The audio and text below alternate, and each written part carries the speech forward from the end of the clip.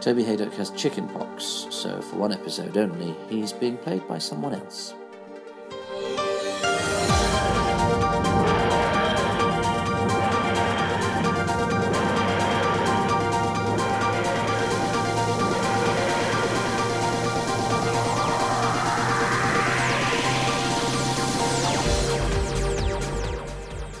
Well, it's another one of those Skype calls, and this time I'm talking all the way to Scotland to, I think, for the first time in this series of podcasts, a companion of Doctor Who.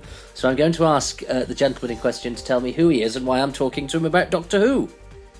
My name's Hamish Wilson, and when poor old Fraser Hines got chickenpox, I took over at very short notice from Fraser and was the doctor's assistant for 2 episodes, in effect.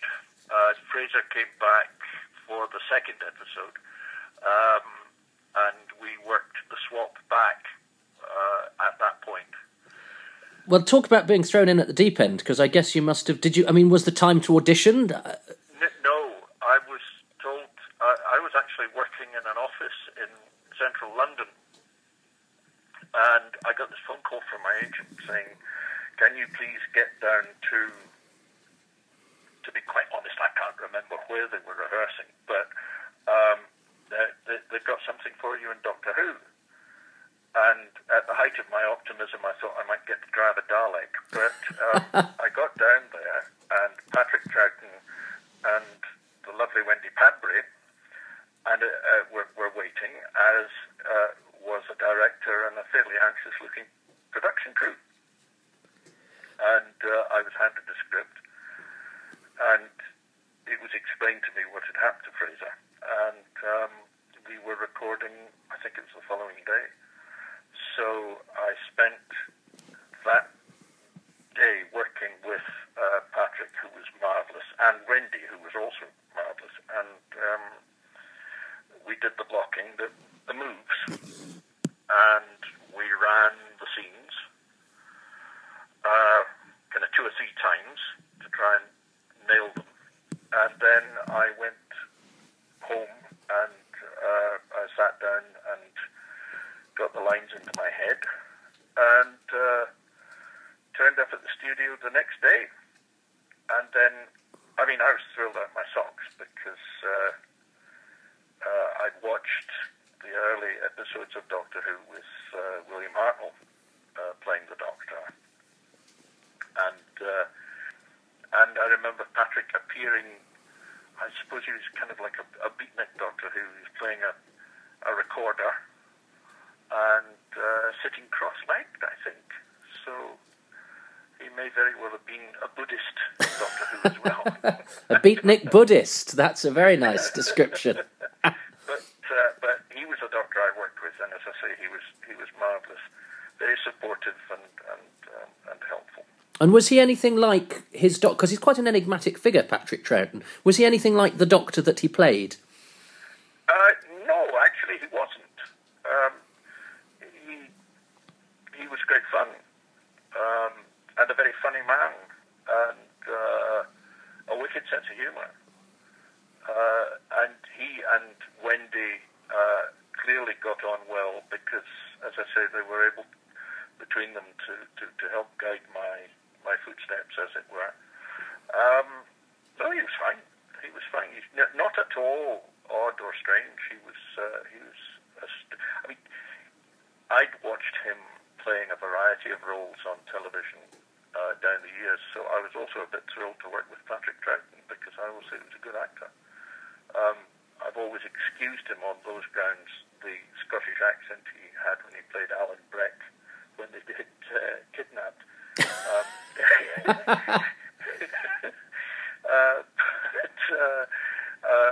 While the accent may not have been absolutely kosher, the performance was, I think, very right for the character.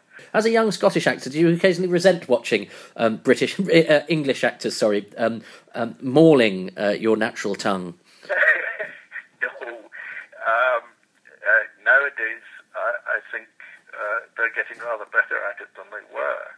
And I think that's partly due to people like Bill Patterson and so on, who have said, my accent is what you get.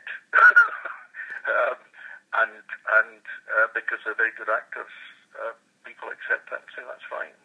I teach from time to time at the Guildhall School of Music and Drama, and you get the odd send-up from the students, which is fine, because it's fun, and I'm aware of that. But some of them have actually attempted audition pieces in Scots, and I must confess, I have advised them against that in the future. If you are from a certain part of the UK which has its own local accent, it's better to do that than it is to do something that is not your own, and then maybe not do it terribly well. Sure. But I mean, I always encourage people to give it a try. But I'm equally concerned to be absolutely straight with students and say, actually, no, it's not very good. Although interestingly, as you're brought in to replace Fraser because you needed another Scottish actor was needed, but you and he are not from the same part of Scotland. He could really be claimed to be from that famous part of Scotland called Yorkshire, but yeah.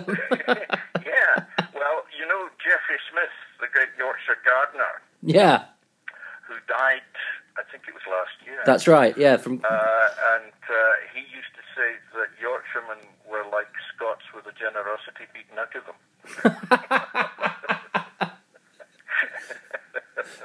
That's so it is with Fraser. No, not really. But Fraser is, his Scots I thought was actually very good. There were moments when I thought, not quite, but by and large, I thought it was very good. And do you remember the director, David Maloney? Yes, I attended a couple of conventions when David was still alive, and I was sorry to hear that he had died. But poor old David had to worry about the colour of horses and missing actors and replacement actors and all sorts. But everybody on the floor was absolutely calm and collected, and there were no temperaments or anything like that. Everybody just got on and did it. And Bernard Horsfall has just died as well, sadly, who was also in it. Yeah, I was so sorry to hear that.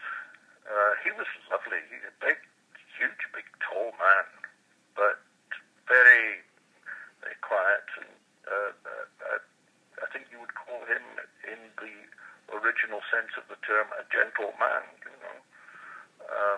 But I was very sorry to hear that. And of course, Nicholas Courtney died last year, which was such a shame, because Nick and I were old jousting opponents within Equity. When I was working as a professional actor, I was a member of Equity, and Nick and I were, as it were, at opposing ends of the debate that constantly went on within the union. And we got on like house and fire. He and I were good mates, but I saw him at a convention in London about 18 months ago, and he was looking far from well then. And I was awful sorry to hear he died. He was a nice man. He was a lovely man. But this is very interesting. So what ends of the spectrum were you at with Equity, and what were the subjects of the day, as it were? Well, it varied.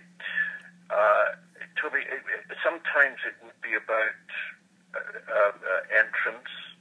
Sometimes it would be about.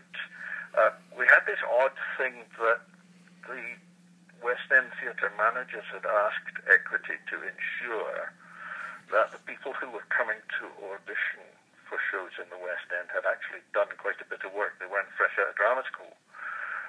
And this was not something that Equity had asked for. This was something that the West End theatre managers had asked for. And people were asked to go down and do a card check. And you went back and you reported back what had happened and so on and so on.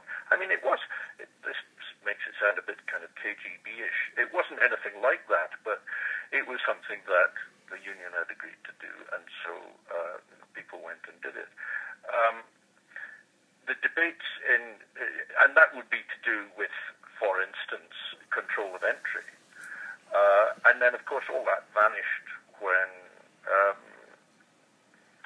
the legislation regarding trade unions was altered, and you weren't allowed to have control of entry. So now everybody who goes through a drama school and graduates automatically gets an equity card. But they still have to do 40 weeks' work before they can work in the West End. And that, again, is not nothing to do with equity. It's to do with West End theatre managers, because they want people to be experienced before they audition. You started studying drama quite young, didn't you? Yes, I did that stupidly romantic thing of running away from school to go up on the stage, and the school caught up with me, and I got all kinds of rows, not just from schoolmasters and head teachers, but needless to say, from the family.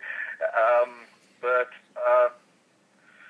I actually started working professionally at the Citizens Theatre in a production of the Arthur Miller adaptation of Henrik Ibsen's An Enemy of the People. And it was directed by Peter Duguid.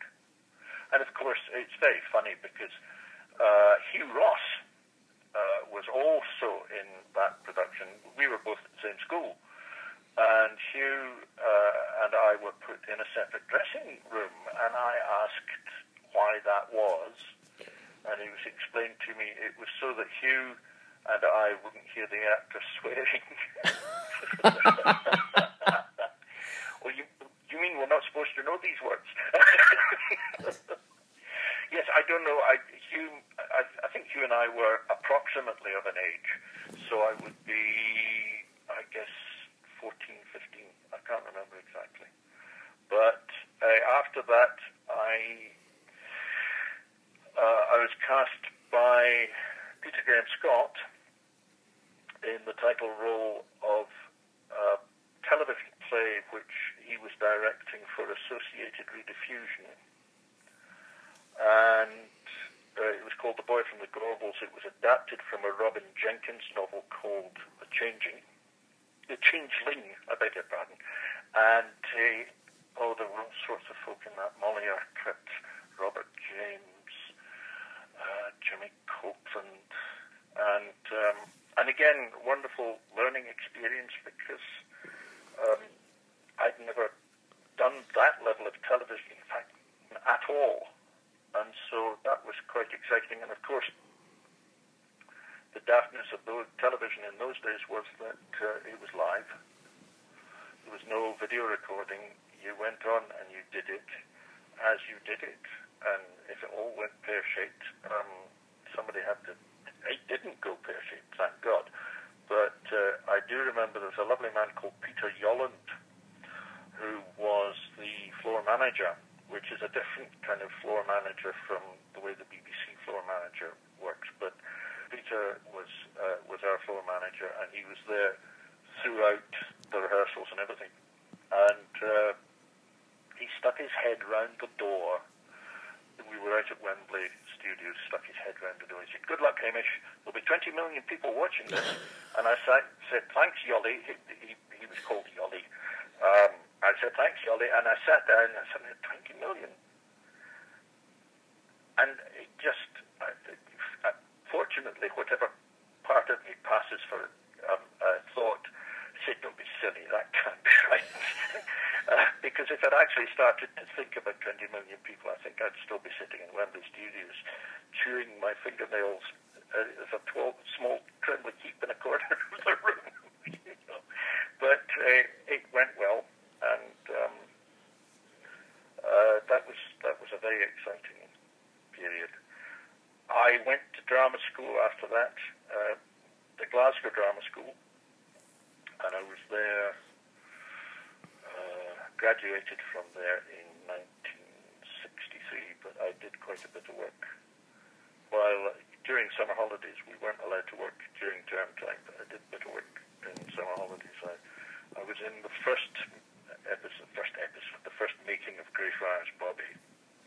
I met Walt Disney on the set too. That was odd and nice.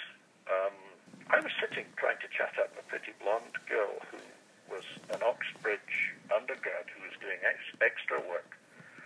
I have to tell you, with absolutely no success whatsoever. But anyway, and this gentleman in blonde hair, little moustache, dark suit and tie, and a light shorty raincoat thrown over his shoulders. And he came over and started chatting to me, and I stood up, and he had an American accent, and we nattered away, and that was fine. I think he spent about 5 minutes talking to me, and then he wandered away, and I sat down, and the girl was suddenly looking terribly impressed. And I spoiled it awfully because I didn't recognize him. I'd seen Walt Disney on television, but of course on television in those days he was black and white, or shades of grey. And I simply didn't recognize him. I said, who was that? At which point she stopped being impressed and said, that was Walt Disney. It was one of those strange things. We were shooting at Shepperton, and as far as I was concerned, my problem was to stop my jaw dropping onto the table every time some huge name walked by, you know. So if somebody spoke to you, you just spoke to them and kind of treated it as normally as you possibly could. Maybe that's why I didn't recognize Walt Disney. I'm too terrified at the thought of it. But that is actually what happened. I did some television work at BBC. I managed to keep myself turning over a wee bit. I think possibly because I looked very young, but I was old enough to be employed without needing a chaperone. So I was a cheap, young-looking person. A cheap juvenile. Yeah, that's the one. But when I was growing up as a Doctor Who fan, and I used to scour the Radio Times so that I would watch programmes that had Doctor Who people in, I kept noticing Hamish Wilson was a radio producer, and I often thought, is that the same one? And it turns out it was. So how had you jumped from acting to becoming a very prolific, it has to be said, producer of fine Radio 4 drama and things? A beautiful girl smiled at me, and I decided that if we were going to get married and have a family, I ought to find a slightly more regular form of making a living than working as a jobbing actor. And I started out by getting a job as a television announcer for Scottish television. And then Radio 4th, which was the second commercial radio station to set up in Scotland. Radio 4th was starting in Edinburgh, and they were looking for an arts and drama producer. And I applied for the job, and I got it. And between myself and a sound engineer called Sandy Wilkie, we kind of reinvented the wheel by doing radio drama. We actually went on air with a serial drama and late-night horror stories being read. And that's how I started. And I moved from 4th after about 4 or 5 years to Clyde in Glasgow. And then I moved from Radio Clyde to work at BBC. But you didn't turn your back on acting entirely, did you? No. When I left the Beeb, I went back to the old trade, and I was given a variety of jobs doing voiceover work. I was in Still Game, so I was the madman driving that little Morris Traveller. I was in Taggart. Well, I don't think you can call yourself a Scottish actor if you haven't been in Taggart. Is that fair to say? Nigel Stock and I actually formed a very exclusive club because neither of us had done a Finlay. So Nigel, being the senior of the two, was the president, and I was the Hon Sec. And 3 weeks after I'd met Nigel, when he was up doing This Man Craig, he had to resign because he got a Finlay. He got a Finlay, oh. We were going to recruit members of that club from Scottish actors who had never done a Finlay. But we only got as far as 2, and as he'd resigned, we didn't have any other members.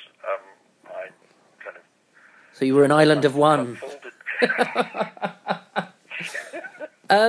But as well as the producing and the acting, you've also helped bring in the next generation because you've taught. Yeah.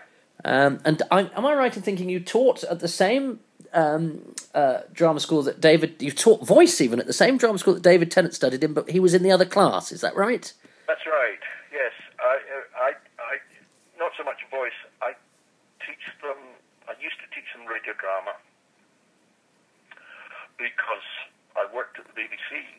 And I said to the Beeb when they offered me the job, I said, look, I've got this commitment to do work at Royal Scottish Academy of Music and Drama, as it was in those days. Will I have to stop that? And they said, no, press on. They regarded it as being part of the public service ethic of the BBC that radio drama producers should do that. You're preparing youngsters for a very different landscape to the one that you earned your stripes. Oh, that's a terrible mixed metaphor, but you're right. The acting world is very different. It's very different, firstly, because the repertory system has gone. When I graduated from the school in Glasgow in 1963, I got a copy of Contacts from Spotlight, and I wrote in excess, I can't honestly tell you how many, in excess of 100 letters I wrote to theatres all up and down the UK. And I got few replies, I have to say.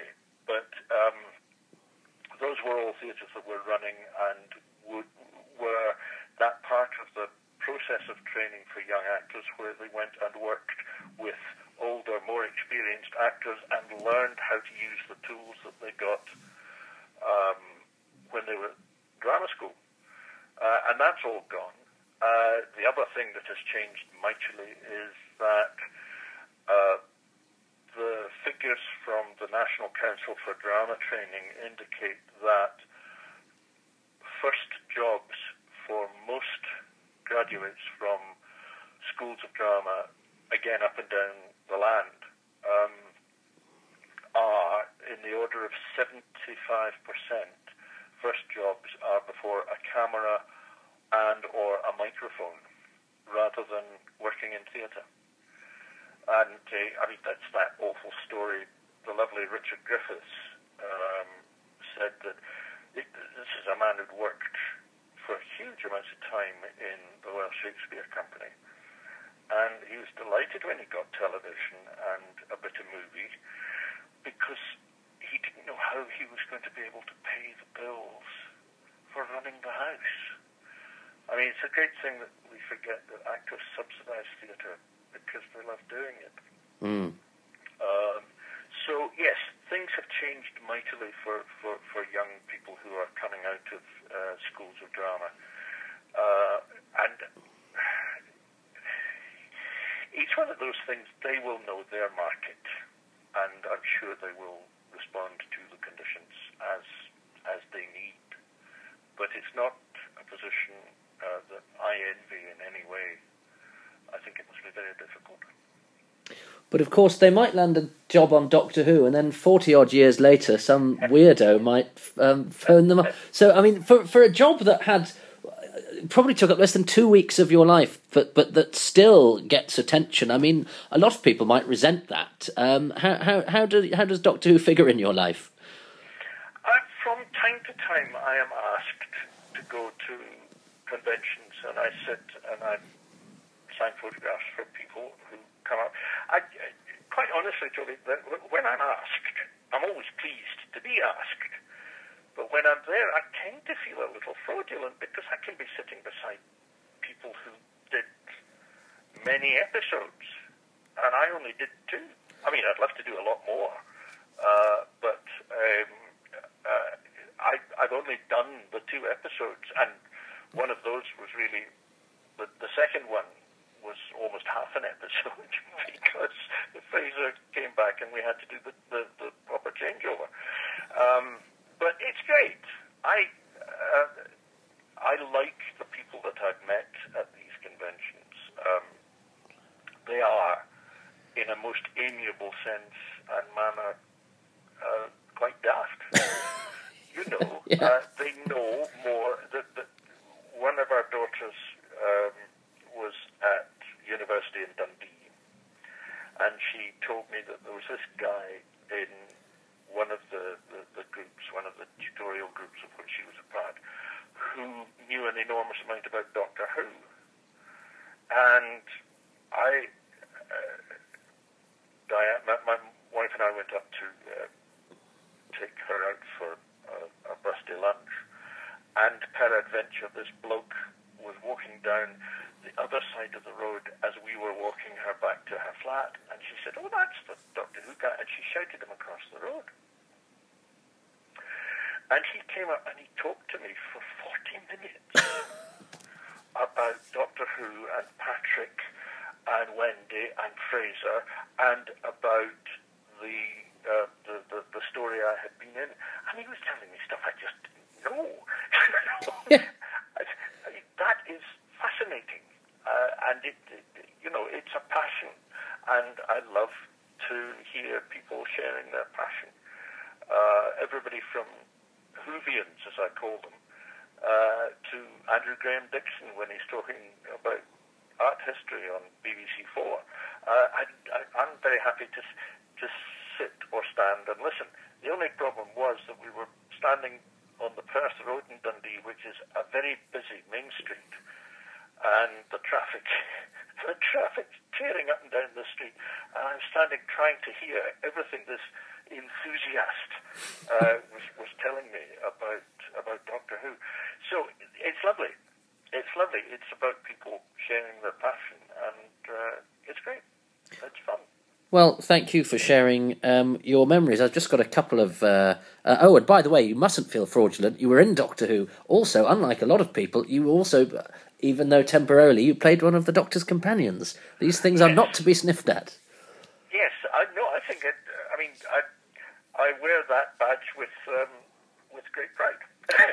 So the 2 questions that I leave till the end are, first, because you've kindly given your time very generously, and I appreciate it, and because the listeners have not paid for this, and none of us get paid, I ask you to nominate a charity, Hamish, that hopefully they will put their hands in their pockets for. I think perhaps the RNLI. They once pulled my stepfather and my sister out of the Firth of Clyde and brought not only the 2 of them in the rib, but towed the boat in as well. So I think the least I can do is nominate them. And the last question is, the reason that our jump-off point to talk was to talk about Doctor Who, but thank you for talking about various fascinating areas outside. But Doctor Who is 50 this year, on the 23rd of November, 1963 it started. So do you have a message to the listening Doctor Who fans who will be hopefully devouring this podcast? I would say bake a cake, stick 1 candle in, because if you stick 50 candles in, you'll fetch up with a firestorm, and sing Happy Birthday to Doctor Who. And then they could think about this. So there's a limited number of regenerations. So is it going to be a man when that runs out, or is it going to be a Doctor Who is female? Ah. The internet will be a very interesting place to live when that happens. Oh, yes. Oh, well, look. Thank you for your time. No, thank you for yours. I'm very grateful.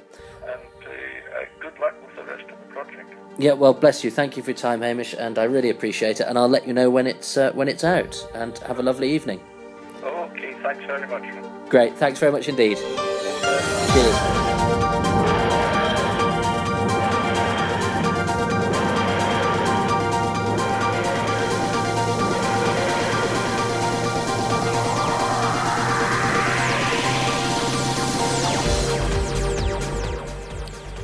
Thanks to Hamish, a delightful man. His charity is the RNLI, who are at, somewhat unsurprisingly, www.rnli.org. Next up, we have part 2 of my lengthy chat with Sue Upton, the PA who worked on 30-odd episodes and who's never spoken about her time on the show before. This is Toby Hadoke's Who's Round. If you don't like it, just keep saying it doesn't exist over and over again until it turns to cardboard. Works for me. Amy, something terrible's happening in this hospital. Well, let me guess. A series of unexplained deaths?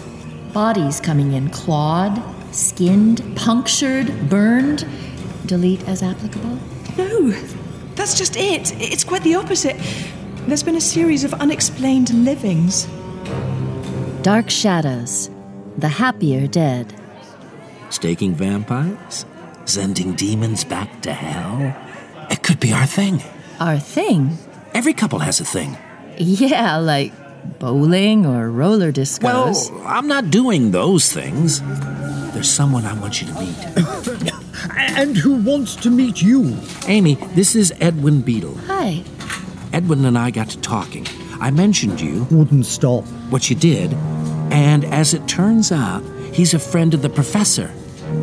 Dr. Balthazar, it's happening again. Pauline, what's going on? Oh my A truck ran him off the road. There were steel pipes in the... It's not possible, Amy. It's just not. His whole chest cavity. Time of death. I'm sorry? This man's got no heart, half a lung, and nobody's called it.